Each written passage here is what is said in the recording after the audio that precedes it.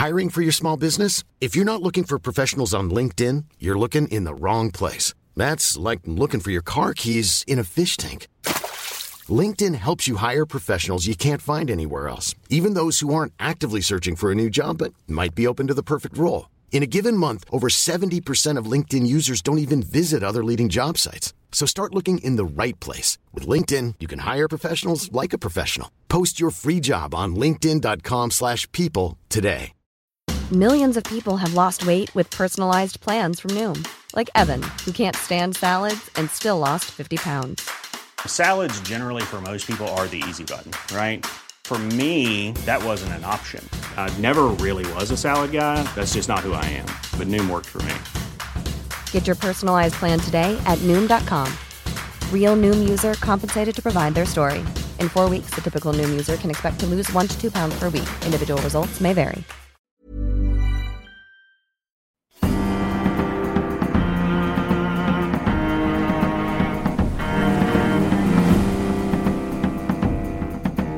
From the Society for Nautical Research in partnership with Lloyd's Register Foundation, I'm Sam Willis, and this is the Mariner's Mirror podcast, the world's #1 podcast dedicated to all of maritime history. Hello everyone and welcome to the Mariner's Mirror podcast. Today I'm talking to a true legend of naval history, Paul Kennedy. Paul has a phenomenal CV, but perhaps you will know him best from his 1976 book, The Rise and Fall of British Naval Mastery. He is the J. Richardson Dilworth Professor of British History at Yale, and I'm speaking with him today because he has just written a fabulous book on the Second World War, entitled Victory at Sea, Naval Power and the Transformation of the Global Order in World War II, a book that is beautifully illustrated with paintings by Ian Marshall. Paul tracks the movements of the 6 major navies of the Second World War. On the Allied side, the navies of Britain, France and the United States, and the Axis powers of Germany, Italy and Japan.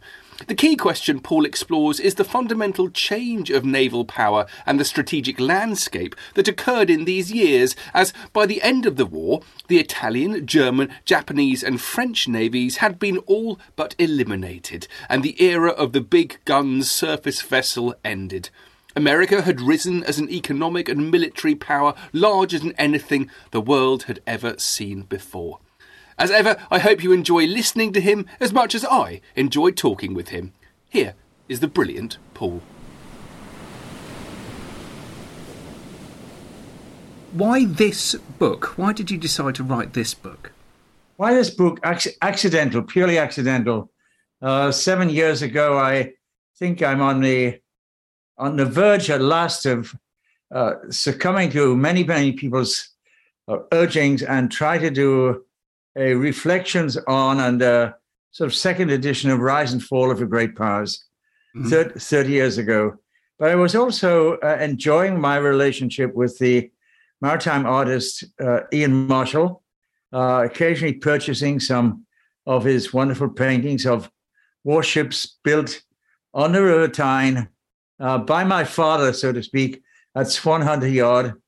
And then listening with some real delighted Ian saying that he was doing a further set of maritime paintings, original paintings, with settings across the globe, but of aircraft carriers in the Second World War. And that was to be part of a permanent exhibit at the USS Intrepid Carrier Museum in New York City when the Intrepid came back from a 3-year refit. In the midst of that plan went wrong. The idea of a permanent exhibition of Ian's carrier aircraft paintings fell to the floor. And to encourage him, because he had paintings also of battleships, cruisers, small ships, I suggested that he put together a nice illustrated history book. That would be his 5th or 6th on fighting warships of the Second World War. And if he did that, I would write the foreword. And as time went on, I discovered that while Ian was pretty good at writing and pretty good at doing more lovely paintings, say the Ark Royal coming out of Grand Harbor of Malta, for example, the Sheffield off Gibraltar. He was slowed down on the text idea, so I sort of got sucked in to agreeing to write a simple text for fighting warships. And then as we were coming together in a collaboration and working with Yale University Press as being the best publisher to do a book which integrated these lovely original paintings with a narrative text and embedded them in the course of a narrative, Ian had either a heart attack or major stroke and died at Christmas time a few years ago. So this is an accident. I had a choice of either continuing with this project, but without Ian, or just closing it up. And by that stage, I was fairly invested. I felt I could return to doing the rise and fall of the great powers maybe in another couple of years or so. And so I took over this, working with Yale University Press. And halfway through that project, I decided that I was going to make the book something more substantial. Yeah, it is not a simple text on fighting ships, which is where it started off. It's not a simple text. So I insert that interesting chapter 8, which is has none of Ian's lovely paintings in. It's trying to look at the shift in the global power balances when the United States economy really gets underway from 1943 onwards. So you have something of a book which is a polyglot book. It looks like a coffee table book, perhaps, but it's also a book for thinking about hegemonic war. Yeah, absolutely. It is fantastic. There's also a good deal of rise and fall themes within this book. Why are you so interested in rise and fall stories? Because it's certainly something you keep coming back to. It may be, as some of my friends from the northeast of England, including Sting, who went to my grammar school, would say that this suggests somebody coming from a British industrial heritage, where when you were born, there was still an empire across the world. There was still a very large Royal Navy. The ships were still being built. And in the course of a single person's lifetime, from Attlee coming in 1945 to the current shenanigans of that silly lady, Mrs. Truss, there has been a story on the British side of something akin to what I wrote about many years ago in The Rise and Fall of British Naval Mastery, which I returned to in a more substantive, comparative way in Rise and Fall of the Great Powers, which I escaped from by writing books on global 21st century trends and the Parliament of Man and the UN and Engineers of Victory, but I have somehow returned to it in an underlying way in this book, Victory at Sea. Yeah. So maybe it does it taps back to the rise and fall of shipbuilding on the Tyne. Is that what you're saying? Well, if you think about it, there's a beautiful painting in the book, an Ian Marshall painting of the last of the big battleships that were built on the Tyne, HMS Anson, one of the King George V class, and it's coming down past the Walker Naval Yard, past the row houses of Wallsend, heading out to join the home fleet. It would be there in the British Pacific Fleet in 1944-45. It was almost the last, symbolically, the last of the story of British shipbuilding, a large battle fleet, the Pax Britannica, if you like it, all slowly coming to an end. So I suppose there is something in that, but it's also to do with it's not a British elegiac book, if you're suggesting that. It's really about who takes over. So it's not so much the decline of and the destruction of the European naval powers and the slow overextension of the British. It's a story really of how, from 1943 onwards, a huge new navy of unbelievable dimensions and numbers comes to take over the Pacific and then the world order. And you've definitely got I mean, that's where the key moment is in changes in 1943, but the book starts in 1936. So let's think about the ways that the strategic landscape was altered from 1936 in the run up to that kind of key moment in 43. Yes, and to help a reader, I suggest in the preface that they might consider all of the uncontested aspects about where naval power and international power is in, say, a year or two before the Second World War. In naval terms, battleships are still key. At least all the admiralties think that's so. The carrier admirals don't, but they are the second level. The largest fleet in the world, just mind you, but the largest fleet in the world is the Royal Navy. The Royal Navy has a whole host of bases across the globe, and some of Ian's paintings are showing these bases and the warships coming in and out. There's a sea power challenge by three rising fascist navies, the Italian, the Japanese, and the German. But there's a substantial, if you like, pro-Western set of navies, the US Navy in its isolationism, the British Navy, and the French. And air power has not yet shown itself to be what it's going to be as the war unfolds. So there's a lot of things happening there. Europe is still the center of the world.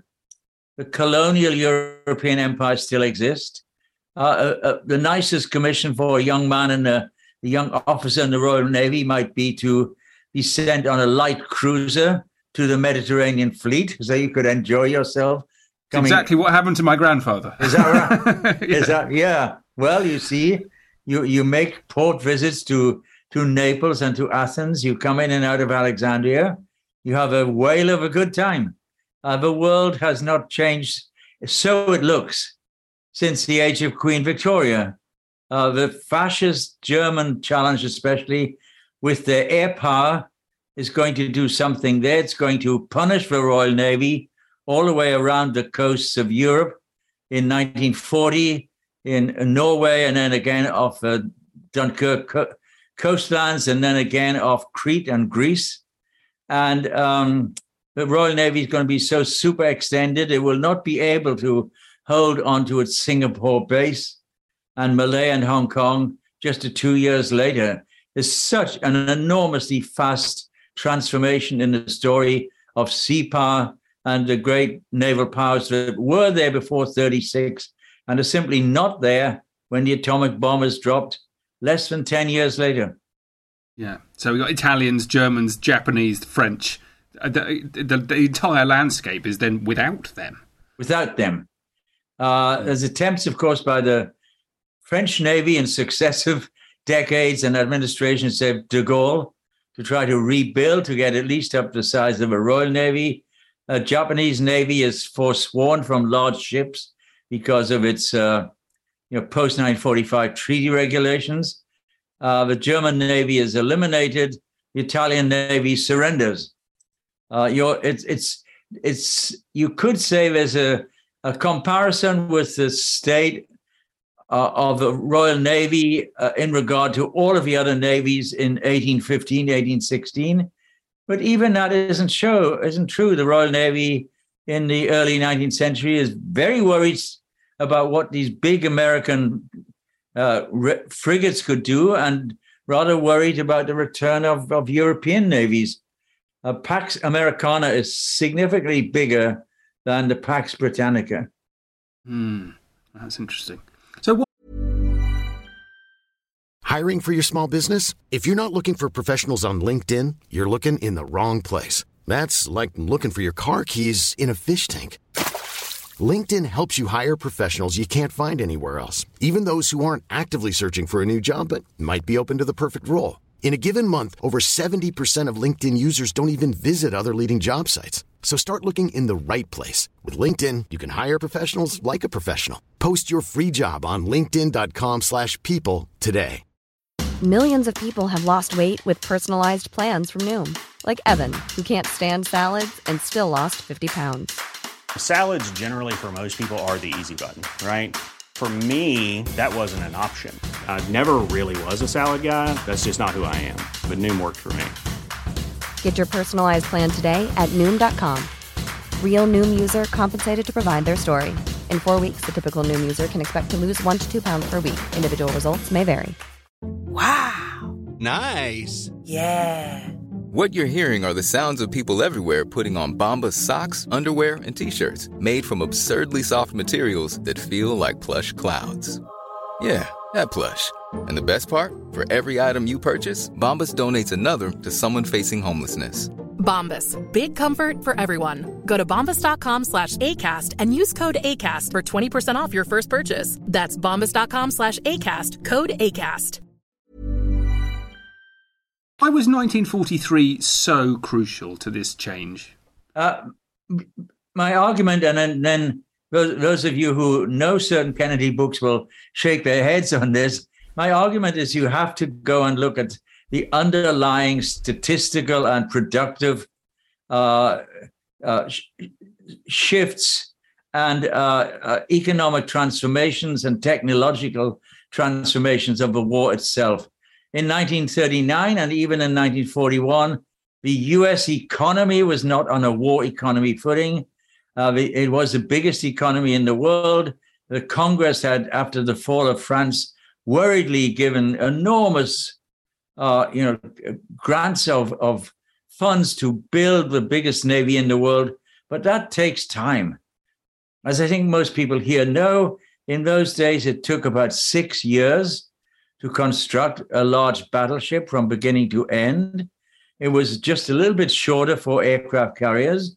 So it's only after June 1943, you might use this as a symbolic change time in the year, that the first of the brand new Essex-class fleet aircraft carriers arrives in Pearl Harbor to join Nimitz's Pacific Fleet. There's only one existing U.S. carrier in the Pacific in June 1943. When the Essex steams into Pearl, it's followed a month later by a second Essex-class carrier, then a month later, a third. And so every month, there's a new aircraft carrier joining the Pacific Fleet. Wow. But when you start to do significant operations across the Central Pacific, the Gilberts, the Marianas, the attacks on the Japanese aircraft carrier fleet in early 1944, the U.S. Pacific Fleet has 10, 12 and more aircraft carriers at its disposal. It's absolutely astonishing transformation year. Mm. And what was the Japanese production like at the same time?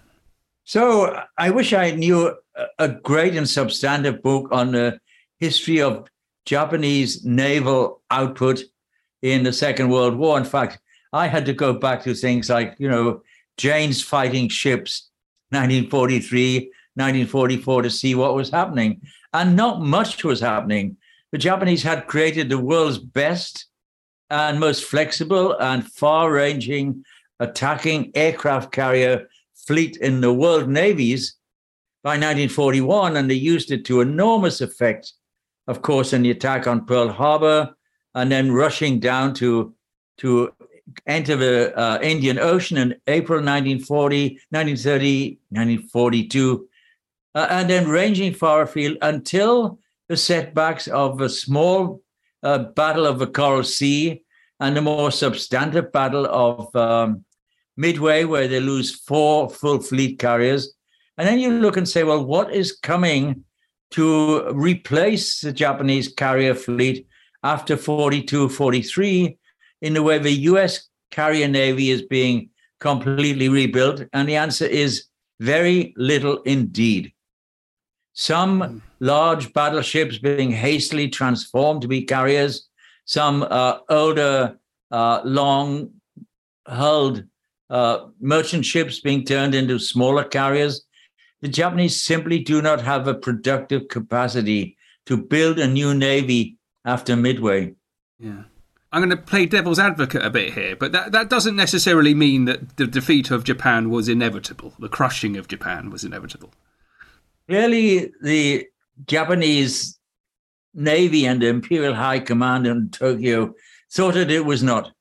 they had believed that after the early strikes and the beating away of the Anglo-American fleets in 41, 42, if they could secure and build up an external defensive rim all the way from the Aleutian Islands in Alaska, all the way down through to New Guinea and then onto Burma, you could hold that ring, wait for the Americans to come, keep beating them back until they agreed at least to some compromise peace, which in this optimist scenario would recognize Japan's special place in East Asia and then go away. So we had the victory.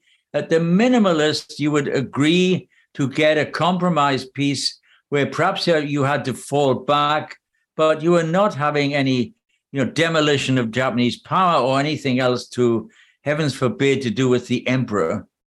So there were people in Tokyo who thought that the war was winnable in the sense that a defensive war was winnable.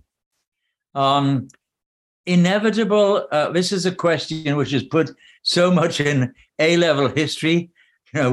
Was the coming of the First World War inevitable? And you're supposed to dodge that one and say, nothing in history is inevitable. All I can say, believing in the art of the realistic here, that if a angry United States was beginning to move across the Central and Southwest Pacific after 1943, with now the largest air force and the largest navy and fleet carrier navy and supply chain navy in the world, what was inevitable is that this American force was going to strike hard at those Japanese positions and probably roll them up and advance towards the Philippines and onto Tokyo. Nobody knew at the time, of course, in 1943, that there was something being developed in the Southwest deserts of the United States called the atomic bomb. So that's off our description of the inevitability of things. Yeah, fascinating. I really enjoyed your chapter on the causation chain. I wasn't expecting to read that. Can you talk to us a little bit about that chapter? There is a illustrated appendix in Victory at Sea, which to my three irregular and supercritical sons was called a balloon chain or a sausage chain. And all I was trying to do, well before we now have this debate about supply chains from China and Taiwan semiconductors leading across to the end result being American cars or American or your new handheld telephones, that's a supply chain. The supply chain here was the absolutely vital material of aluminium, as it's pronounced in one part of the Atlantic, and aluminum on the other part of the Atlantic, which was necessary to be. It was a vital part of all of the new aircraft. The aircraft would have aluminum propellers. They'd have aluminum parts all the way around part of the steel engine. They were, well, where do you get all of this aluminum from? It doesn't really matter. And Kennedy argues that there's a wonderful way of understanding the material story behind the American victory in the Pacific.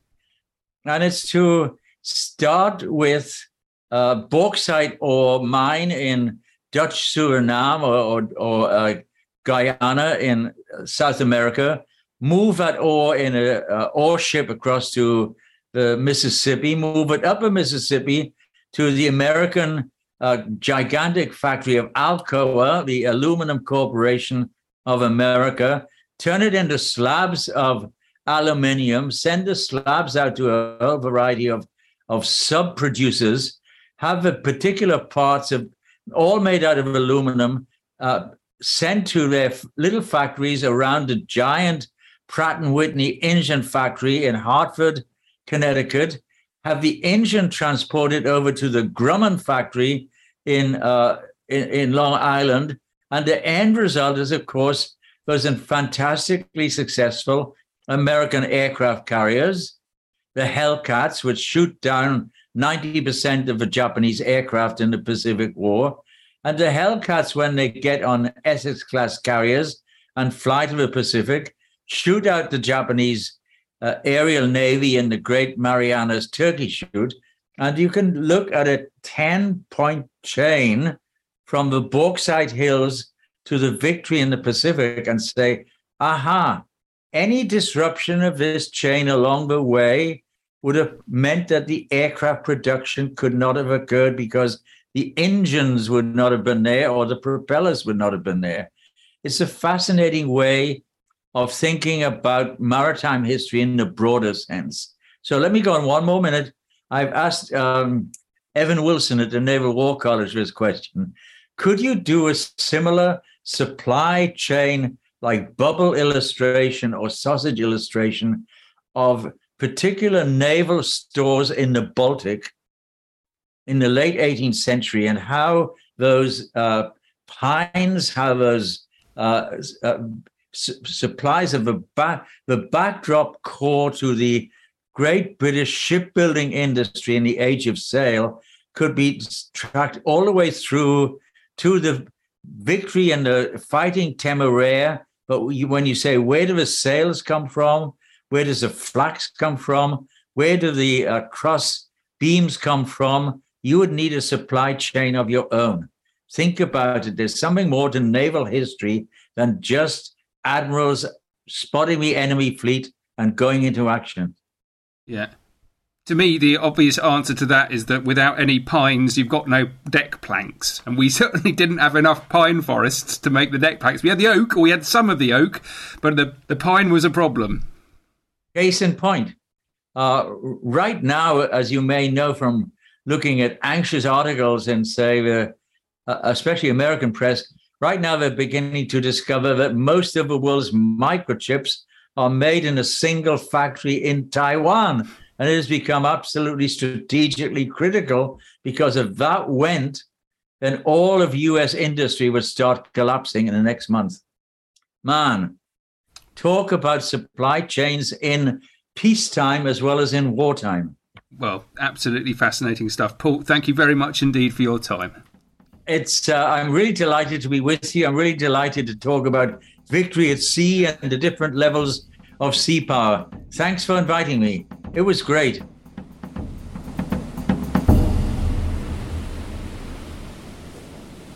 Thank you all so much for listening. Now, if you're interested in this period, do please check out our fantastic YouTube channel, where you will find, among other things, a 3D animation of the Shokaku, one of the Japanese aircraft carriers that launched the attack on Pearl Harbor. And if you're interested in the deeper history of 20th century sea power, there is much more, including an animated ship plan of the extraordinary K-class submarines and an eyewitness battle plan of the Battle of Tsushima brought to life. That's all for now. Do please remember that the podcast comes from both the Society for Nautical Research and the Lloyd's Register Foundation. You can find the History and Education Centre of the Lloyd's Register Foundation at hec.lrfoundation.co.uk and the Society for Nautical Research at snr.org.uk, where you can join up, and there really is no better way to spend a little bit of money.